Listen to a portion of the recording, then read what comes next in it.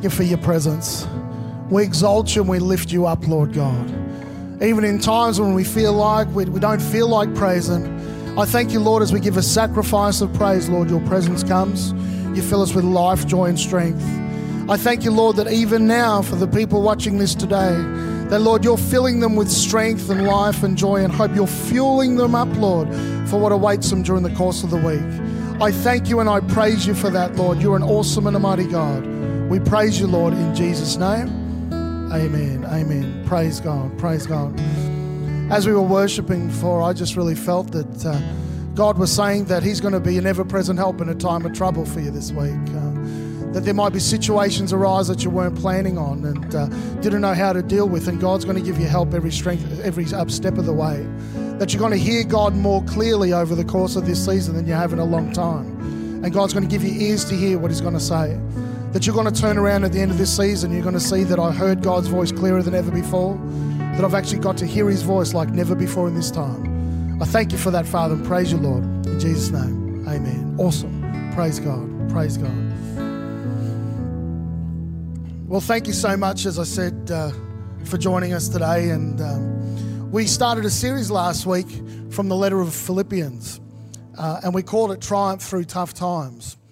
And the reason why I did that is because the Apostle Paul wrote this positive, faith-filled, life-giving letter. It's known as the letter of joy, yet he wrote it when he was in the midst of prison. So he's in prison, he's confined, he's isolated, he's actually suffering unjustly because it's unjustifiable for why he's actually in prison. He was actually serving God and ended up in prison. And yet he writes the most positive, faith-filled, uplifting letter in the entire New Testament. What that tells me is that your faith and your hope and your attitude does not need to be determined by your circumstances. That literally our circumstances don't have to stop us being filled with life, hope, joy, and strength.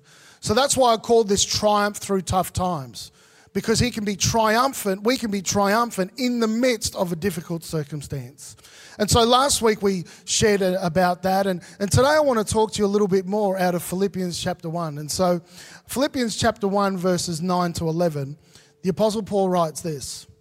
He says, "And this I pray, that your love may abound still more and more in knowledge and all discernment, that you may approve the things that are excellent, that you may be sincere and without offense to the day of Christ, being filled with the fruits of righteousness which are by Jesus Christ, to the glory and praise of God."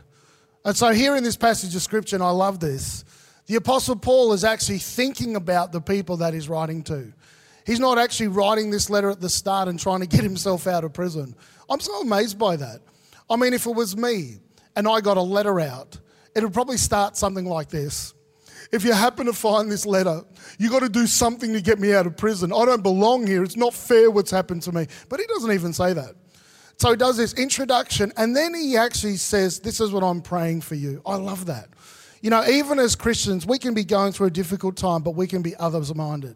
I think right now is the greatest opportunity for us as Christians and for us as the church to show people that we don't allow our circumstances to crush us. That in the midst of that, we can actually be a light, a source of life and strength to others around us.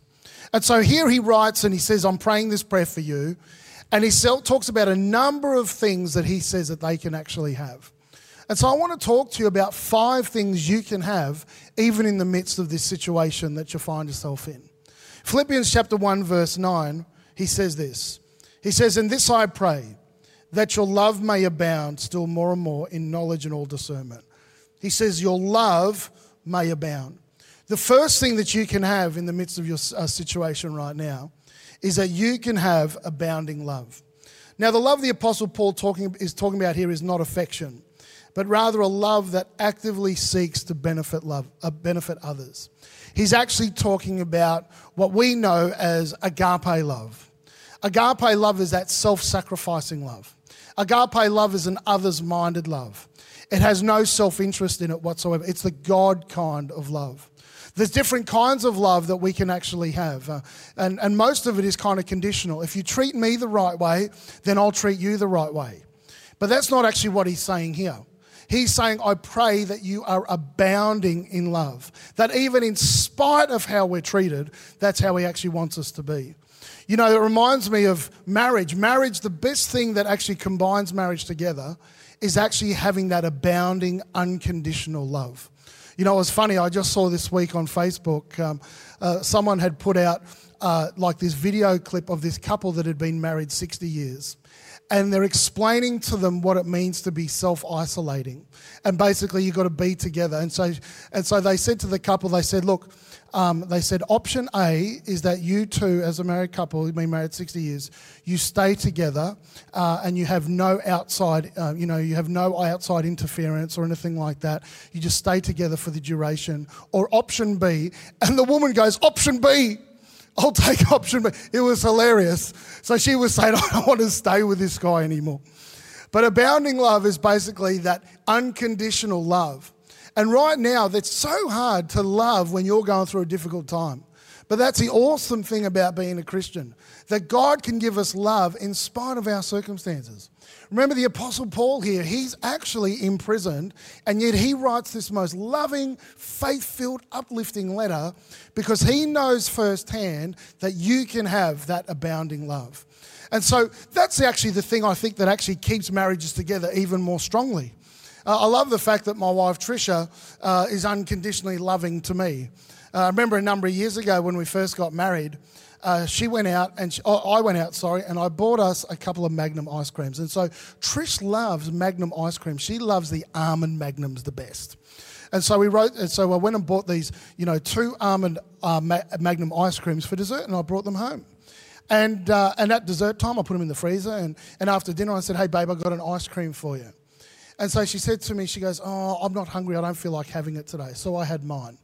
Now, as soon as she said that, I realised that she was now participating in this rule that, it was my rule, that we had in our house, and that was that if there's anything, any food item in the freezer, especially ice cream, that had been there for over 24 hours, it now became the property of the entire house.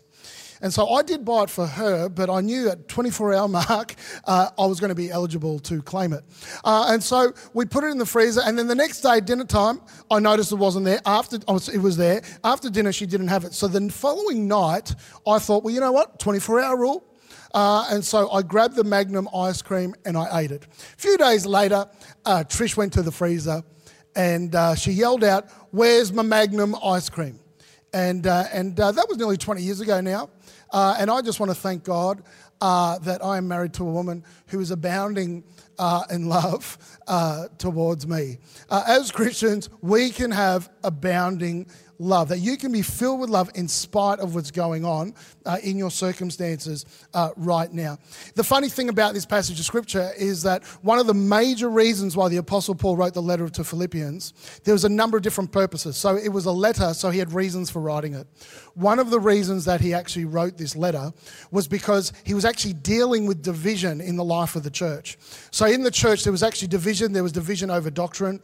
There was division. There was personal infighting, to the point that actually in Philippians chapter 4, he calls out a couple of ladies whose names are Euodia and Syntyche, and he tells them to actually stop fighting. He actually does that publicly because he's trying to deal with the issue of division actually in the life of that particular church. And what he's doing here is he's giving them the kind of antidote that he thinks is going to deal with that. And that is abounding love. I love the church because church is kind of like a family. And family, you've heard of the old saying, you can choose your friends, but you don't choose your family.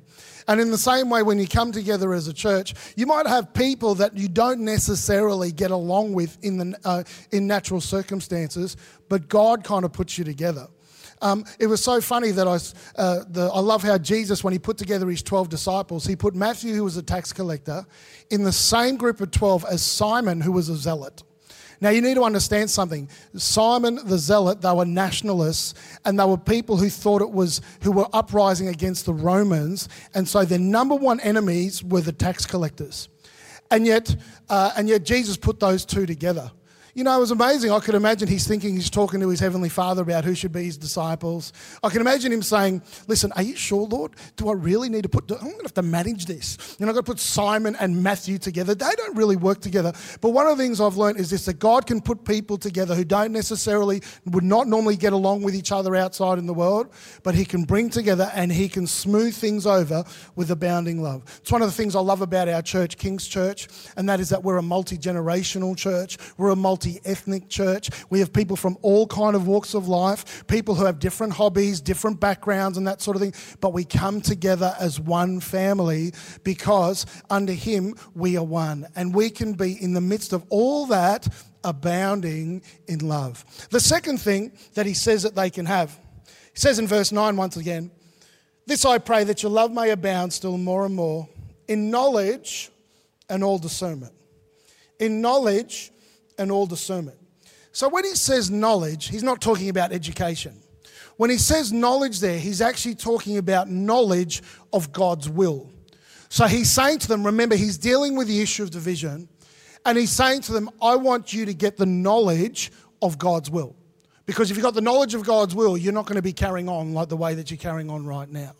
And so I love this because he is telling us that we can actually know God's will. You know, you've probably heard people say things like, oh, well, you know, God works in mysterious ways. And I totally get that. But through Christ, we have a relationship with God and he speaks to us. And we can actually know God's will. In Isaiah, the prophet Isaiah prophesies, and he's speaking on behalf of the Lord. And it says, my ways are higher than your ways. My thoughts are not your thoughts. Which is true when he's talking to Old Testament people. But now, as Christians, we can actually know God's will. In fact, the Bible tells us in the book of James, we can ask God for wisdom and he'll give it to us freely. And so right now, some of you, I know for a fact, you're in a situation right now and you don't know what you're going to do. Lord, what am I going to do right now? My circumstances have changed suddenly. What am I going to do? I'm here to let you know that through Jesus Christ, you have a relationship with God and you can actually know the will of God. All you've got to do is ask and seek and knock. Spend time with him and he will unfold his will to you. For some of you this next season, probably going to be the most prayer that you've done in a long time. You're going to have the opportunity to sit at his feet and he can unfold his will towards you. If you feel like you're stuck, if you feel like you're in trouble, you can seek God and he can unfold his will towards you. God wants us to know his will. That's why the Bible says in Psalms, it says, teach me your ways, O Lord. David would not ask God to teach him his ways if he wouldn't actually find out. It would be a useless prayer. But David was somebody who understood the heart of God. He had a personal relationship with the Lord. He understood that God was a loving Father, and he said to him, Lord, teach me your ways. If you look through all the scripture, if you read through Proverbs, there's a number of times where it says, my son, pay attention to my teaching. Hearken your ear towards me. And Jeremiah, he says, I will tell you great and mighty things that you know not of. It is possible for you to know God's will. If you're right now in a state of confusion, if you're right now in a situation where you don't know what to do and you're worried and you can't see a way out, I'm here to let you know you serve a God who's a loving Father who can teach you his will and his ways, and he can give you the knowledge of his will. The Apostle Paul would not say, I'm praying that you might abound in love and grow in knowledge if it was not possible. But he understood that you can actually know God's will. And I don't know who I'm talking to today. There are some, I'm spending a lot longer on this point than I was going to,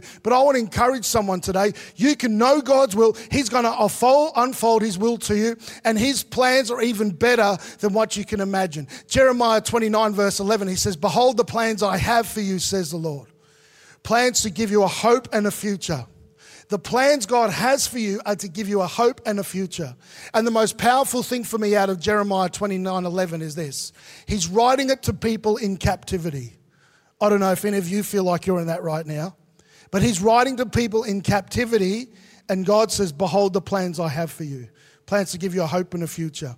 I'm here to let you know, even if you feel like you're in captivity, even if you're isolated, even if you're quarantined, God himself can reveal his will to you, and he has plans for your life. The Apostle Paul says, I pray that your love may abound still more and more in knowledge. The third thing says in Philippians 1:9, third thing that you can have, he says, "In this I pray, that your love may abound still more and more in knowledge and all discernment." Discernment. The discernment it's talking about there is actually moral insight. So discerning from right and wrong, which is amazing. In our society, what is right and wrong has become really subjective. What is right and wrong has become, what you think is right for you, and what you think is wrong for you. But he here is not saying that. He is saying that there are some things which are actually absolutes, and he can teach you what is right and wrong. The reason why he's praying this, remember, he's writing to people who are actually in captivity. He's writing to people, who are having division in their church right now. And he can't be there. He's a pastor who can't be with his church and unable to personally address them. But he's basically praying and saying, I pray that you will get discernment, because if you know what is right and wrong, you'll actually stop some of the behaviour that you're participating in right now. As Christians, there is things such as right and wrong. How do I know that? Because God actually gives us a conscience. Deep down on the inside, we know what's right and wrong. I felt God speak to me that for some people over the next month, God is going to set you free of things that you were in bondage to before, because he's going to give you an awareness of how they are wrong, and he's going to give you the gift of repentance in your heart. That sometimes as we're busy and we're continuing on, we never have a time to reflect. We never have a time to sit back and contemplate our lives. But over this next season, I feel like for some people, God is going to shed off you some of the things that were holding you back before, some of the sinful behaviours, so that you will be free to go to the next level. Scripture tells us in Psalms, who may ascend the hill of the Lord? He who has clean hands and a pure heart. And so often before God takes you to another level, he cleans your hands and he purifies your heart. And I feel for some people, you are going to look back at this season, however long it is, and you're going to say, God redirected me, God set me free from some things, and I'm now positioned to step into the things that God actually has for my life. Hebrews chapter 12 says this. It says, forgetting that which is behind and reaching forward to that which is ahead. He talks about, and therefore we lay aside every weight and the sin that ensnares us, and run with perseverance the race set before us. So he's saying there that sin is like a snare and can stop us from fulfilling the destiny God has for us. That's why repentance and holiness is actually a gift from God, because he actually wants to set us free to fulfill the destiny that he has for us. And he is saying here, I'm praying that God will give you discernment. What is discernment? Discernment is actually the difference between right and wrong. The fourth thing that he says is this. It says in Philippians chapter 1 verse 10, he says that you may approve the things that are excellent, that you may be sincere and without offence till the day of Christ. And so he says that you may be sincere. The fourth thing that you can have is sincerity. Now the sincerity he's talking about there is he's talking about pure motives. Pure motives. Now remember, what's he addressing in this church? One of the things he's addressing in this church is division. And so he's addressing people who are probably trying to get people to their side, doing things with the wrong motive. It might look like they're doing the right thing on the outside, but on the inside they're actually doing the wrong thing.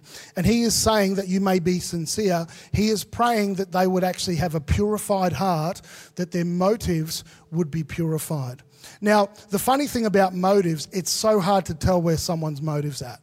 And so you'll find later in this series, we'll talk about that, how it's actually not right for us to judge other people's motives.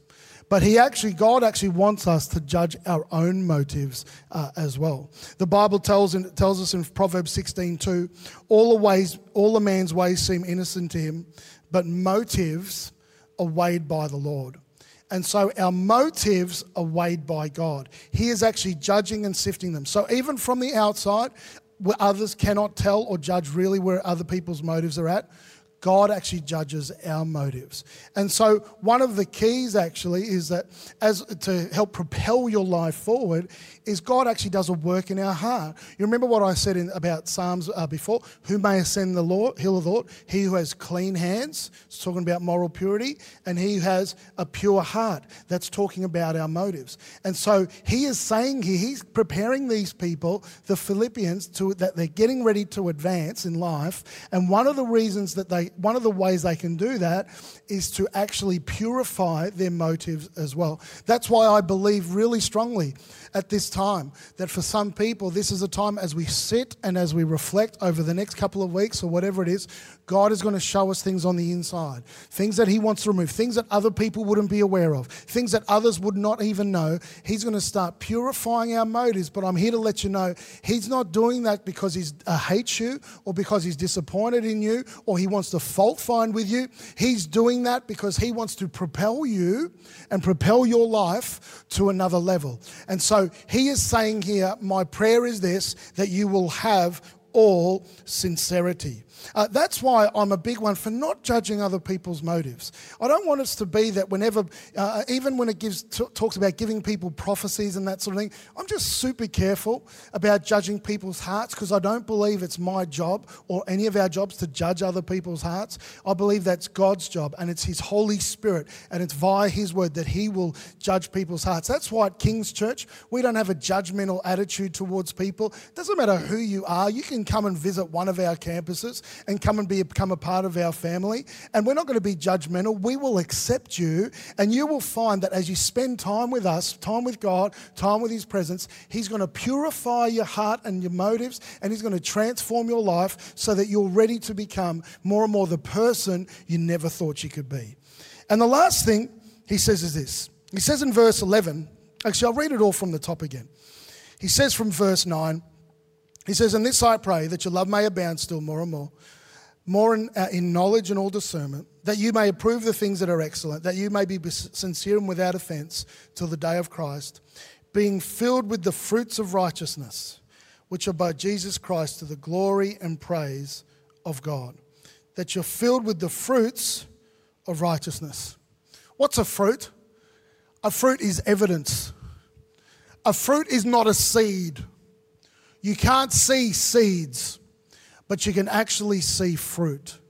And he is saying that you will be filled with the fruits of righteousness. What's righteousness? It's talking about our standing with God.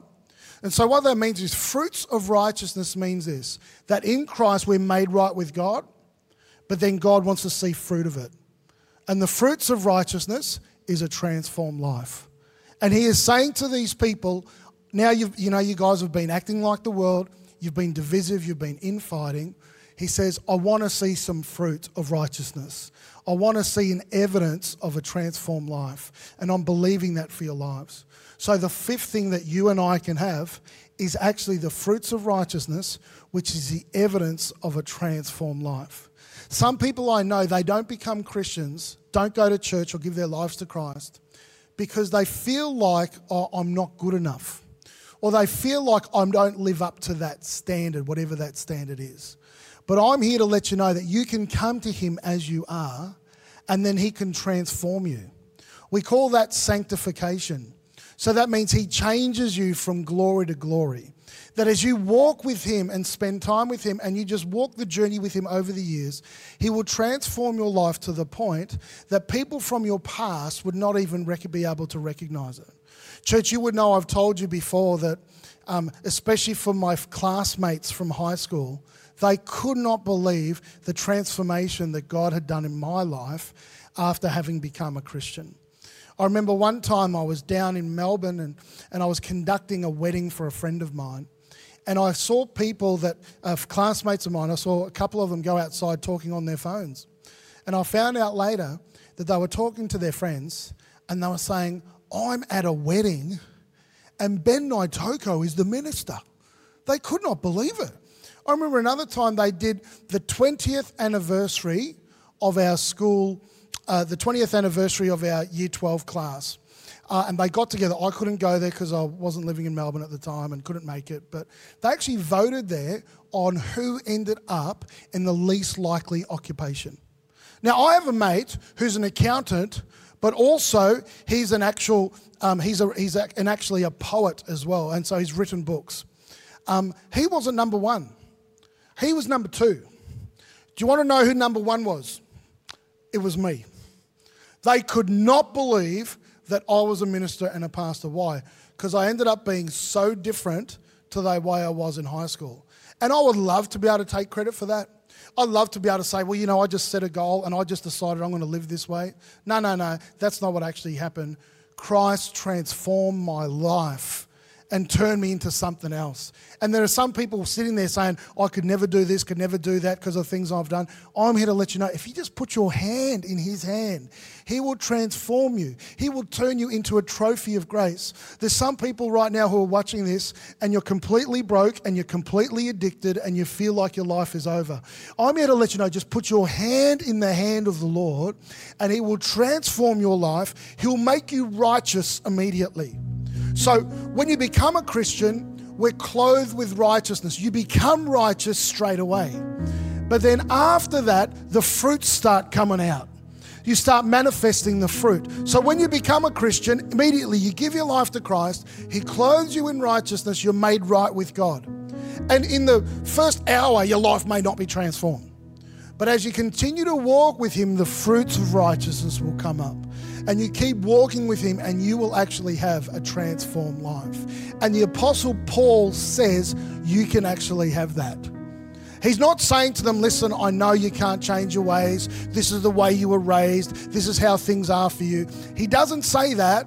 He actually says you can have a transformed life. I'm praying that God will produce the fruits of righteousness in your life. And I'm here to let you know, whoever's watching right now, that God can do a transforming work in your life. He can change you. You can become a person that you never thought you could be, and you could become manifest righteousness.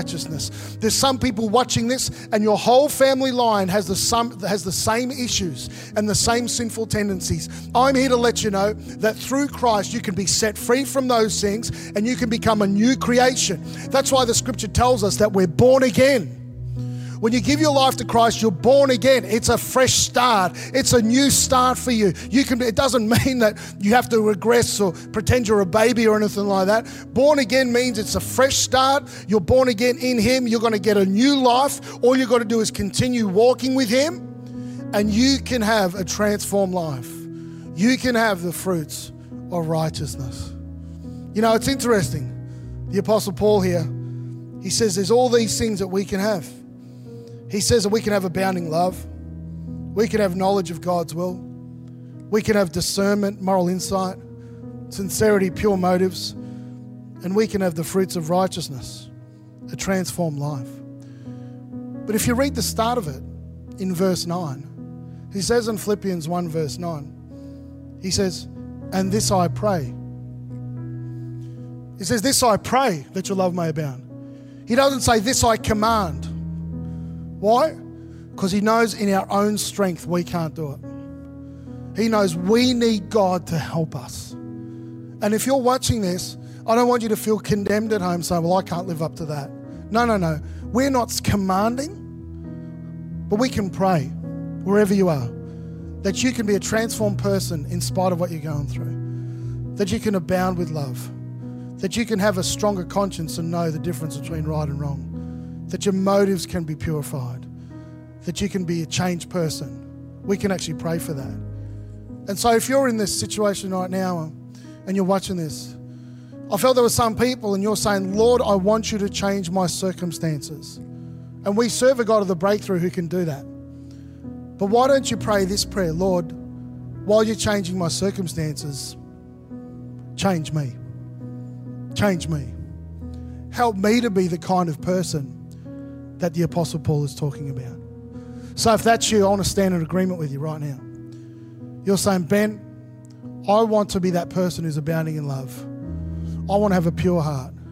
I want to have a transformed life. I want to know the difference between right and wrong. I want pure motives. I want to know God's will in this season. If that is you just right where you are, And I'm believing there's many hundreds of you right now. Put your hands out in front of you. And I'm going to pray for you like the Apostle Paul prayed for the Philippians. Father, I pray for everybody who's watching. And I ask and pray, Lord, like the Apostle Paul did. May they abound in love. May they grow in the knowledge of your will. May they grow in sincerity, Lord God. I pray, Lord, may they have the fruits of righteousness, Lord God. I pray, Lord, that you might purify our motives, Lord God. And I pray, Lord, that you would transform us from glory to glory. Lord, for those that are under pressure, I thank you, Lord, that you're using the pressure to transform them, to make them even stronger, to make them even more victorious. And I know, Lord, you're changing our circumstances. We're praying every day that the circumstances would change. But in the midst of our changing circumstances, I pray, Lord, that you would change us. I thank you and I praise you for that, Lord, in Jesus' name. Amen. Also, maybe you're watching this and you haven't given your life to Christ. Maybe you thought, oh, I'm not good enough. Can I tell you, no one is. That's why we need to be saved. That's why we need to give our lives to Christ. But he can transform you and he can change you.